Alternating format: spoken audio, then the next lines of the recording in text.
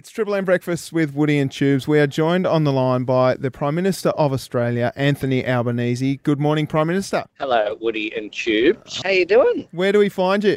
I'm on the road in between Deloraine and Latrobe. Just stopped for a pie at Elizabethtown Bakery. Oh, yes, in the main street of Elizabethtown. There's only one street there, Prime Minister. Indeed. A good pie? That was a good pie, mate. King Island beef pie. Very good. That's the way. Tubes was eating every pie in Tasmania, but that's obviously not why you've called us. But he could eat a pie and then tell you where it's from. I should have rung for a recommendation about what sort of pie to... Next time, Food I'll and do beer that. and cricket scores. That's my man. To be fair, you've probably just driven past the Ashgrove Cheese Factory as well. I would have recommended having the pie first, then popping in for a little bit of a cheese platter A afterwards. little bit of cheese platter. In between running the country and that. Oh, We know you're busy. All that. All good. Good to be with you. It's always good to talk, particularly through you to your listeners. You get to engage. I think radio is a great vehicle for talking directly to people. And Tasmania, of course, is going through a tough time with the impact of the floods that we've seen directly in Latrobe and in Deloraine and in Devonport, so many parts of the north, and a difficult few days ahead as well, given the weather forecasts. Yeah, exactly. And our understanding is that hopefully that weather will be scattered across a few days, but it must be, tell us about the images and the places and what you've seen, because we've seen pictures of floods carrying like fridges and massive boulders down streets and kegs of beer. What was it like where you were? Yeah, look, there's a bit of an advantage that Tassie has, which is your geography. Yeah. Because of the hills, a lot of it has disappeared pretty quickly. But you can see, we went to the Deloraine Footy Club there, and you could see where the rain had got up to. It's inundated. Things like their kitchen is basically buggered, I think is the technical term, with rain and all sorts of dirt, of course, that's come with it from the flooding. And you could see the impact as well, and the floorboards were all sodden, and just a huge impact that you could see that it's had on a small town like that. It's such a beautiful place. It is. But it's resilient. We met with the SES workers and all the volunteers who once again have shown the best of the Australian character during the most difficult of times. They pitched in over the weekend. There's been a lot of cleanup done already, but clearly there's a lot more to do. And let's just hope that the rain is dissipated over a wide area and over a longer period of time, but less intense over coming days. They are a wonderful community up there in Deloraine, and shout out to the Deloraine Kangaroos, who I'm sure will be rallying around each other to get their club rooms back up and running. Prime Minister, you're down here to announce funding for the Marinus Link. Run us through exactly what you're announcing. Well, this is the biggest You must be, I reckon you are just outside of Latrobe, given the service. Which is ironic. No. Because the announcement is supposed to help, isn't it, with phone coverage? So the announcement that you're making, a $3.5 billion, is it, investment? It is a huge investment for the Battery of the Nation project, $1 billion in there as well, to create 1,120 jobs in construction. This will make a huge difference for Tasmania and indeed for the nation. It's such an exciting project going forward. Tubes described it to me earlier as like a long extension cord.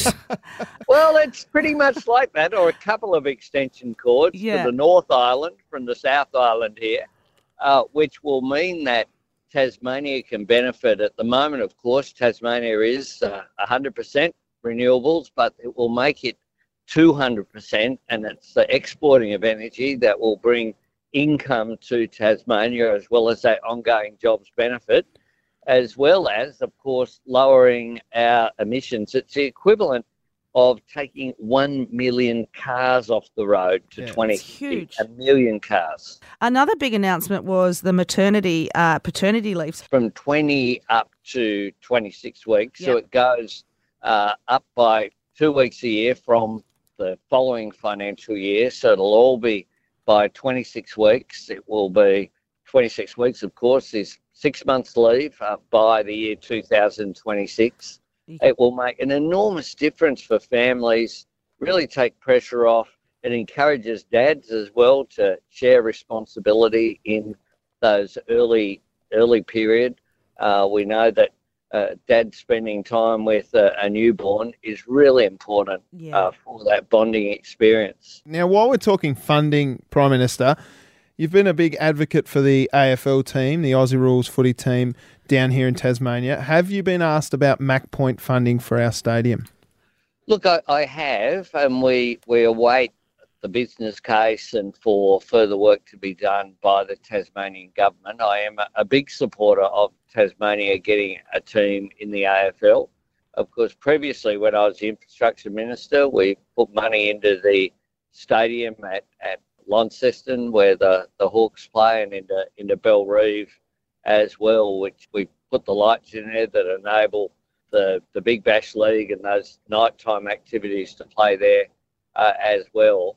So we, though, want to see a proper business case. We don't make funding commitments without having a proper examination. So we'll await that if Tasmania is successful in getting a team in the AFL. All right. Well, I'm glad to hear that, Prime Minister. I'm fully backing it. I haven't got enough money to fund it myself, but hopefully once you get that business case, it all looks tip-top and we've got a stadium on Mac Point very, very soon.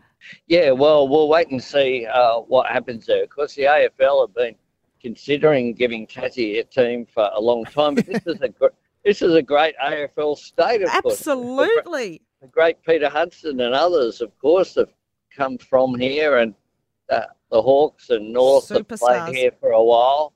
And I know as I go around, including the Deloraine Kangaroos, and it's such an important part of the community in Tasmania.